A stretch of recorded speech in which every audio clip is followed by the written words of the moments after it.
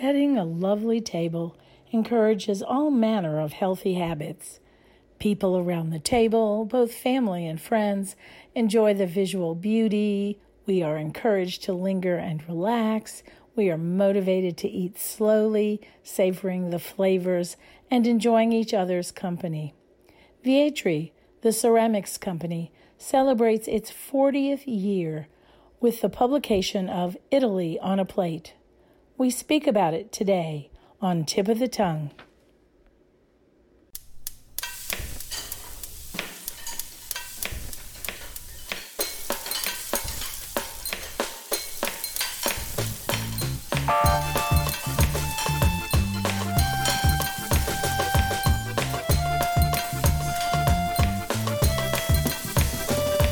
Welcome to Tip of the Tongue, a podcast on the Nitty Grits Network, where we explore the intersection of food and drink and museums. This is Liz Williams.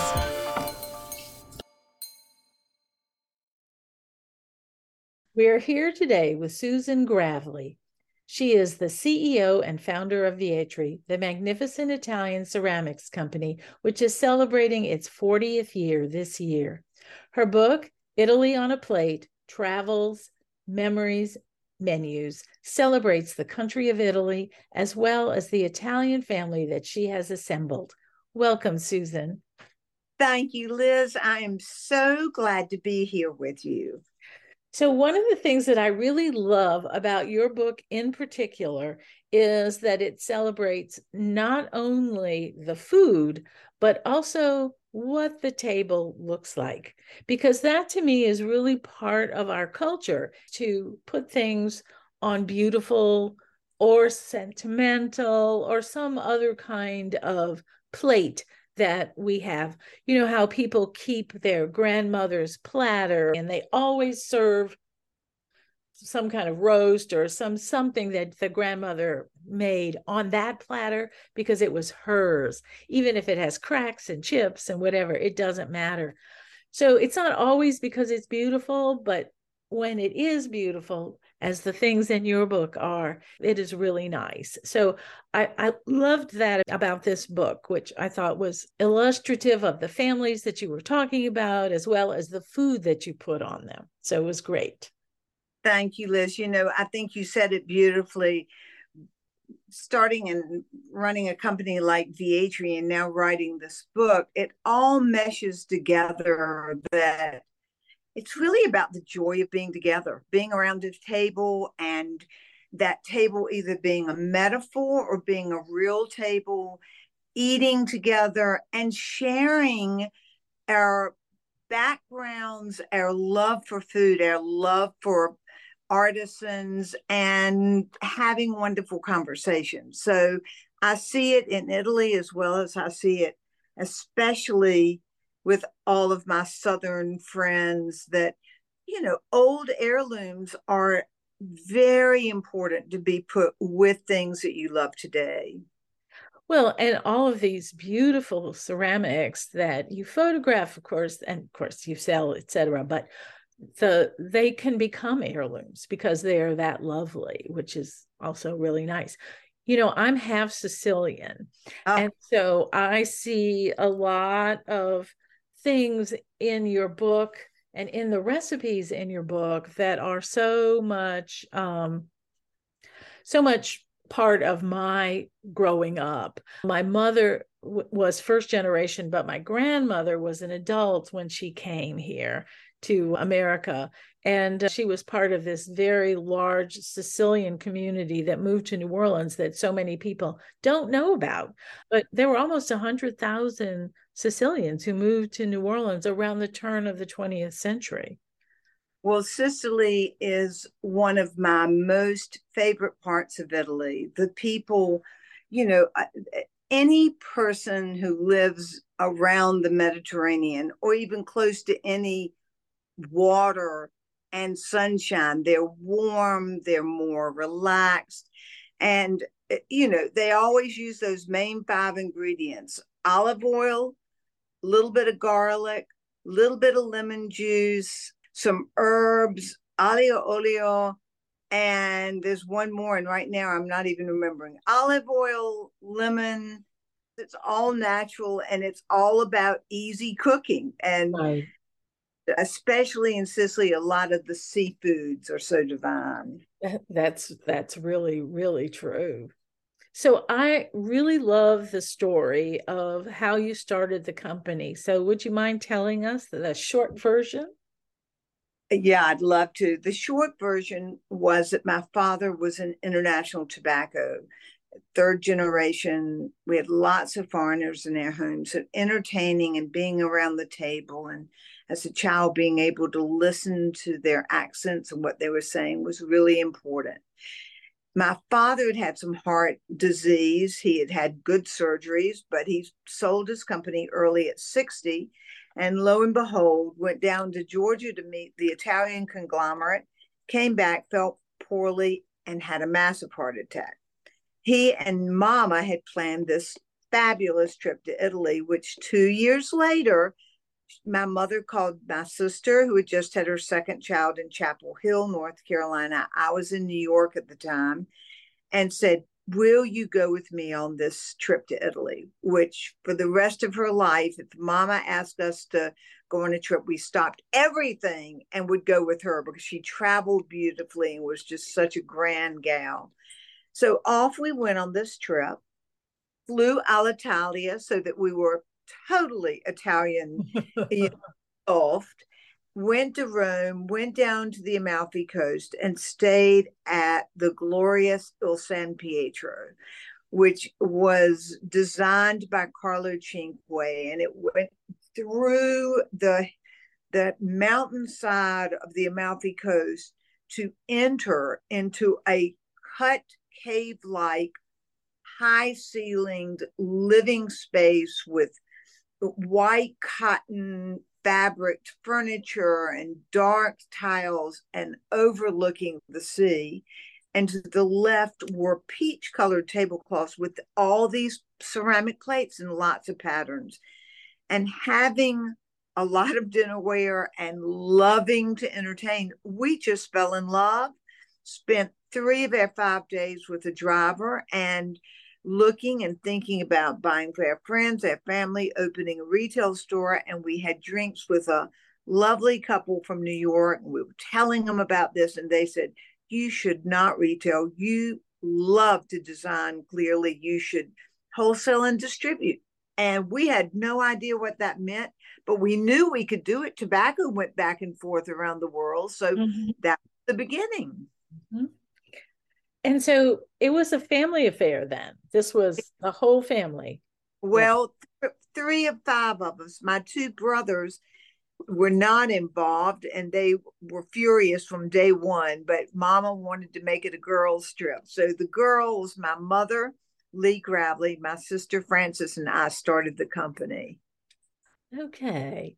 So how is it now that you are looking at 40 years and looking back on everything that you've done? What stands out the most for you? I think, the first thing that always comes to mind for me are my mother and sister, because family is family. Italy resonated with me because family is so important. And I have just wonderful memories of traveling with them, and all the Italians calling my mother Mama, Mama da Vietri. The next was, of course, that combination of people and home and food and the arts. Mhm. And food is a key ingredient to life, to nourishment, and also to relationships. Being Southern as you are and I am, we invite people over immediately, think they're our friends, and they have to kind of be mean 3 times, and we think we're not going to see them anymore. Right, exactly. Or, you need to get to know them 3 times and have something positive happen, and then maybe they invite you to their home. Mhm. So being invited to the home and sitting with them, just started this lifelong learning of more about family and graciousness and the Italian spirit. Well, it also seems as though you really formed family there too, which Yes. speaks a lot to you, because I don't think every business works that way. Right. I think you're right. I was naturally always interested in what makes people love what they do. And I also believe that it all starts with their childhood and what did we love to do as children? Did we love to write or draw or be outside? And so I was curious always about the family and the people that work there.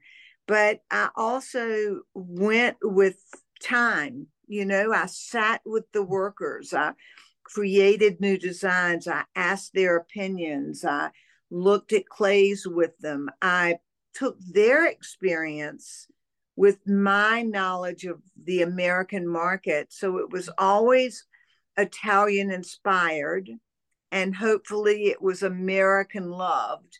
So there was, a little shade of difference. But I think spending that kind of time with anybody who loves what they do, you start this magical family tie. So, did you actually take Italian lessons, or did you learn Italian just because you were just surrounded by it? I did both. We started the company officially on our second trip to negotiate our contract, and we incorporated in August. We went in September, and the next May, I found out about a summer class from the University of North Carolina because I live in Chapel Hill. And I went with a group of students and a professor to Sicily, to Taormina.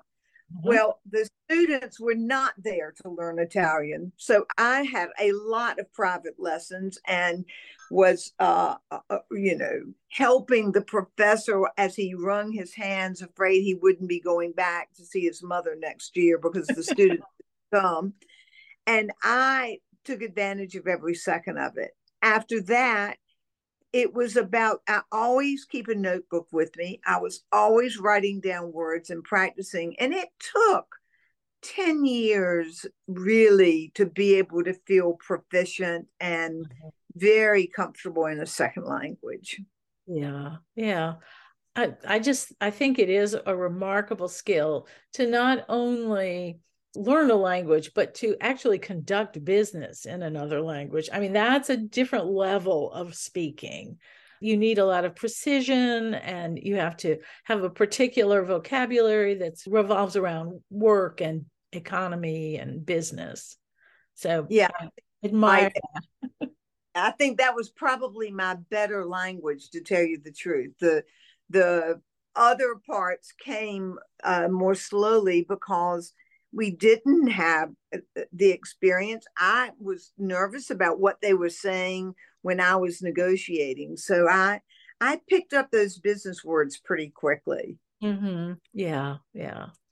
So tell me how you decided what recipes. Liz, it was a really interesting process because I'd been asked many times that I should write a book and talk about either the business end of the company or the ceramic end or people. And with our 40th year coming, my young fabulous colleagues said, Susan, will you write this book now? And so I made an outline of people and places that had been the most impactful in these 40 years. And then, I don't know if you do this, but I dream a lot about whatever I'm working on. So I think it came sometime early in the morning, and I thought, I'm going to write about them, ask them if I can do this, and then center it not only around the business,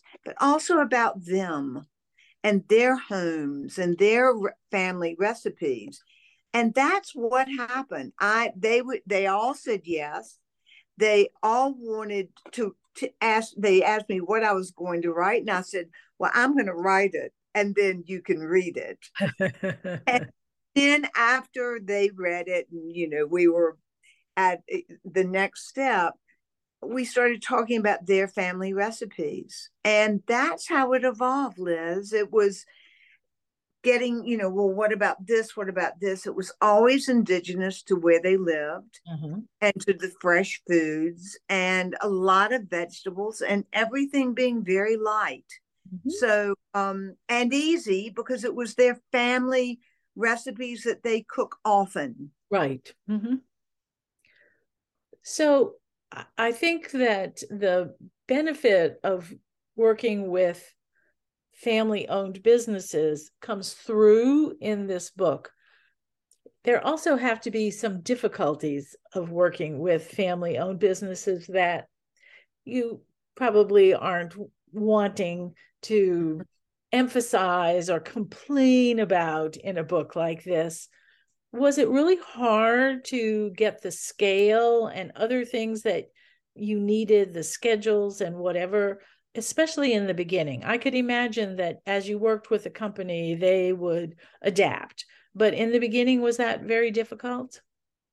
It really wasn't. And I don't want to sound like a Pollyanna, but I've worked with them for a long, long time.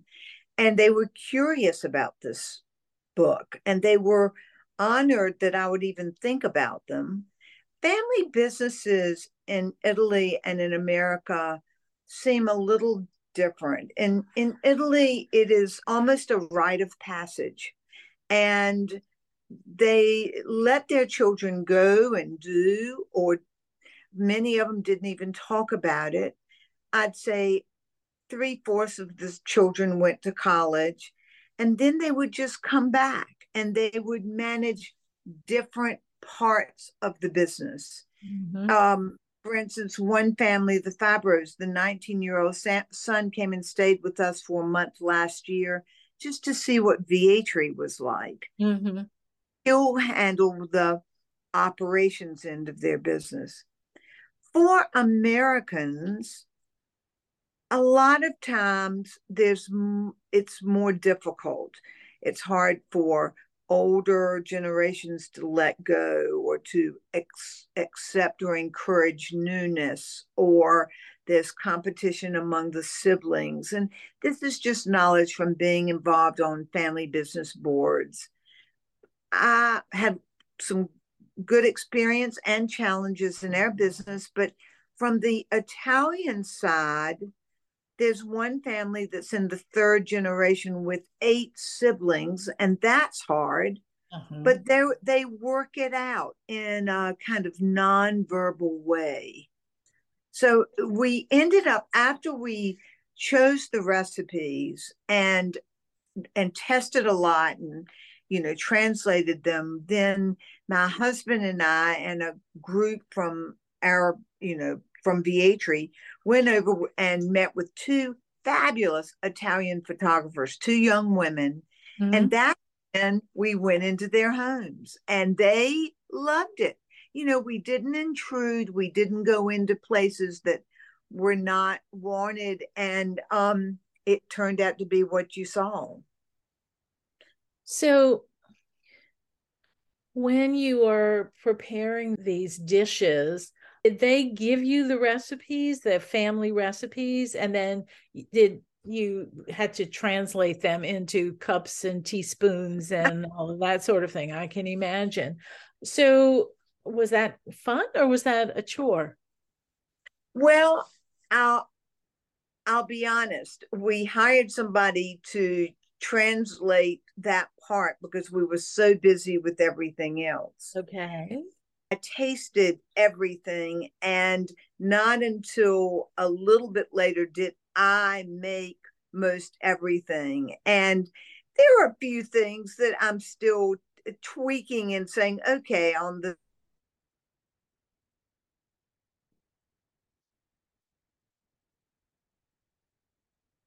difference in the flavor except for my taste. But this was so new for all of us because we have run a company of ceramic and glass and wood, everything for the table and garden. And suddenly we're doing a book So it was learn by more knowledge, and it was exciting. It Uh-huh. wasn't Uh-huh. food. And all these, I work with a lot of young people, and they just are continuously so excited about this that it's made me feel like a late star or something. So it's been a great experience.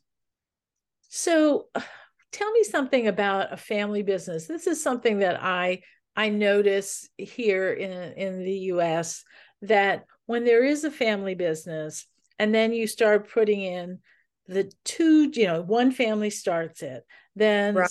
then that family, the children grow up, and then there are two or three children, and then you have to incorporate three more people into the family, and then they have children, and then you're up to six or so. How do you make that work? Well,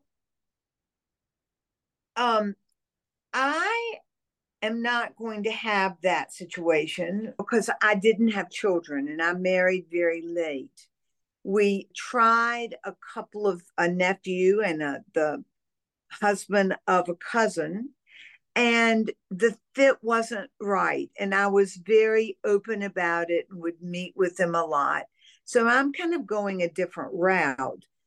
For many people that have been in the experience that you're discussing, the key is that the leadership mentors as opposed to runs, that they give people a broad experience to see where their strengths and weaknesses are, and that the families have ongoing family meetings.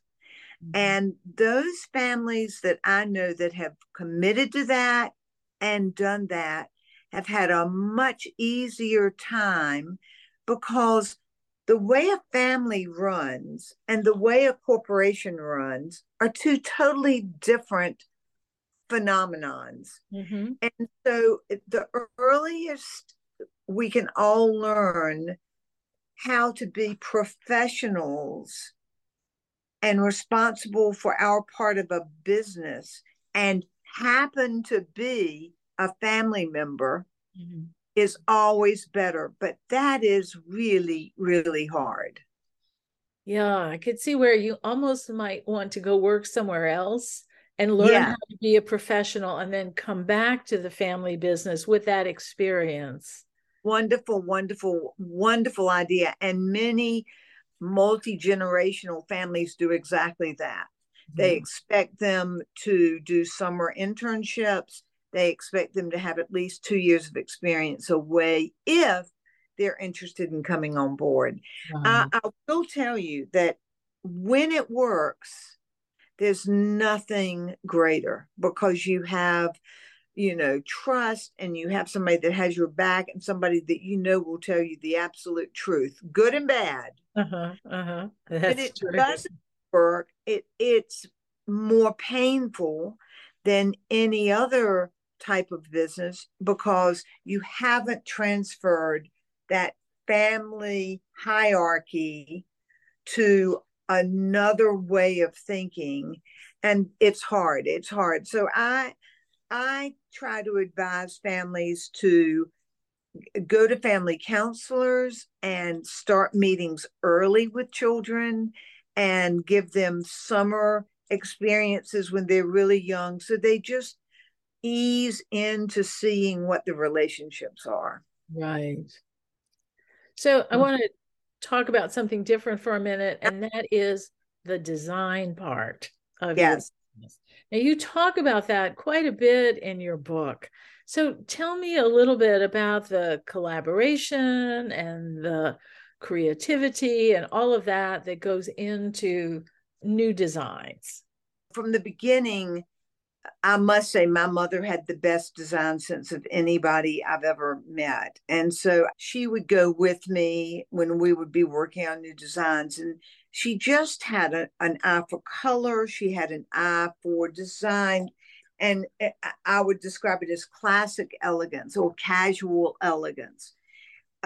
With that, when she stopped, I started creating a team, and I learned quickly that every factory had a different hand, worked in a different material, had different expertise, and that we needed to be inspired by their expertise in our creation process. Creation process can be immediate to 3 years behind time in advance. And so that we're looking at trends, we're creating boards of trends, and we're now with probably about 20 factories that are the most important factories. We're making these long kind of template outlines of who is strong in what and what is that trend going to look like. On top of all that, it's about seeing it. It is created, and once it's right, it's right. Mm-hmm. And it's a sixth sense. I think some people have a really good sense of smell or hearing, and I can't draw anything, but I can see it and I can envision it. And so we have, graphic designers who can sketch things. We have very good linguists who can explain things, and then we sample. So from beginning to end, it will be on an average about a year in process, and we try to work a year in advance so that we always have that turn when we're at the factories or when we're online with them. Did I answer that well? Yeah, that gives the explanation. Do you usually go to Italy to work with people? Do you simply send designs first and then go and see what they produce? Do they send samples to you? How does that work? All of the above. Okay. And it's changed a lot. When I started, there was no iPhone, there was no fax machine. So I spent probably 5-6 months a year over there. We were finding new factories. We were learning what our look was. We were creating a lot of samples to find kind of our niche.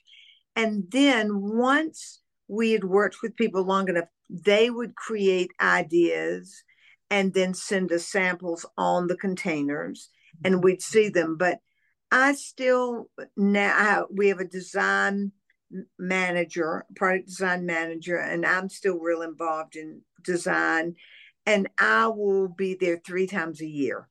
So, but also like today, I'll get a WhatsApp and say, aspetta, wait. And then suddenly these pictures will come up and we can talk about it, and they're so proud. And so, I really work hard, we all do, on the importance of that relationship.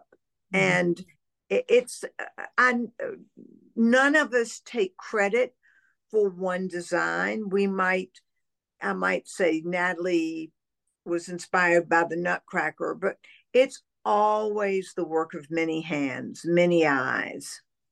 And I could imagine too, it depends on what kind of clay is being used and all sorts of things like that. All of that. And, we do a lot of glass, and we still work with mouth blown glass and molds, and now a lot of color infusion. And it all varies in how that's being made.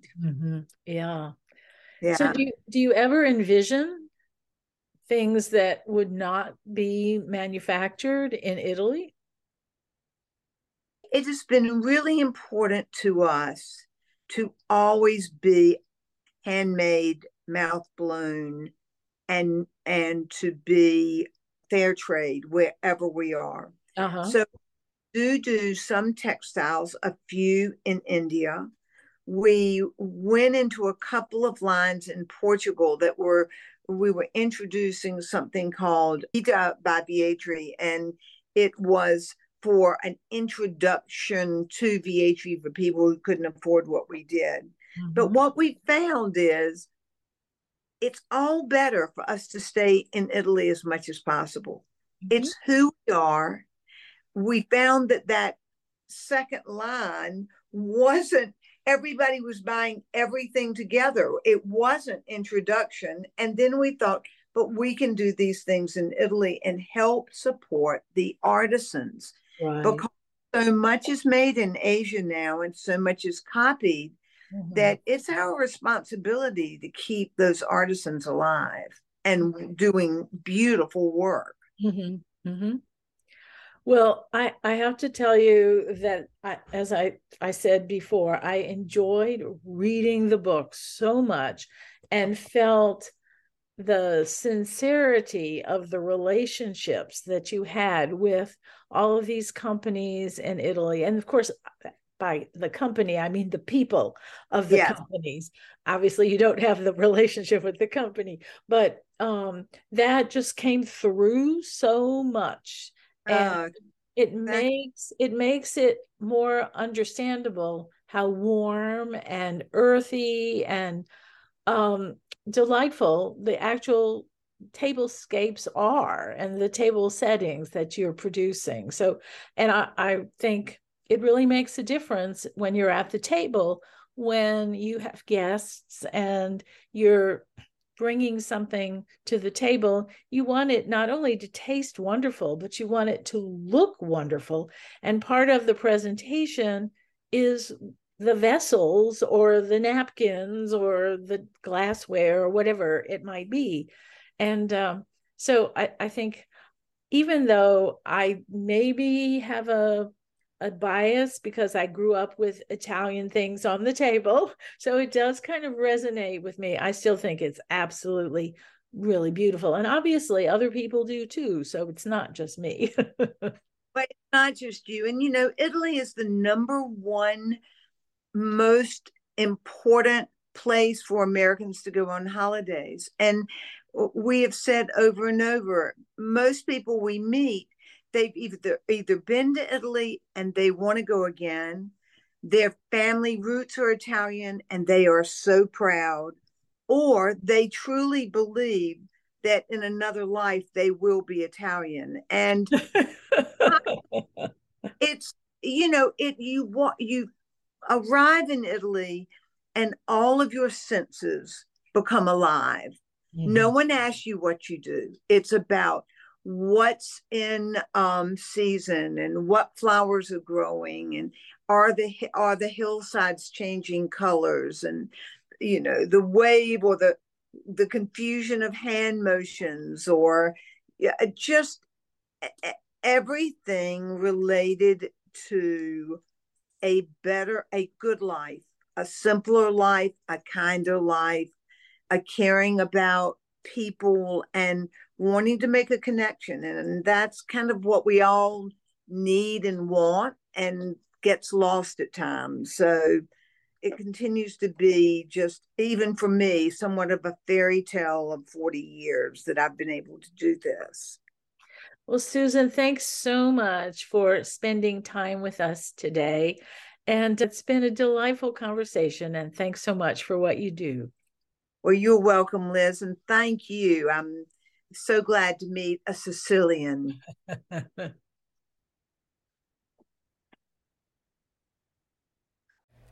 Thanks for listening to Tip of the Tongue, part of the Nitty Grits network of the Southern Food and Beverage Museum in New Orleans. Learn more and subscribe to this and other podcasts at southernfood.org or wherever you listen to podcasts. Find us on Facebook on Nitty Grits Podcasts. I'm Liz Williams. Thanks for listening.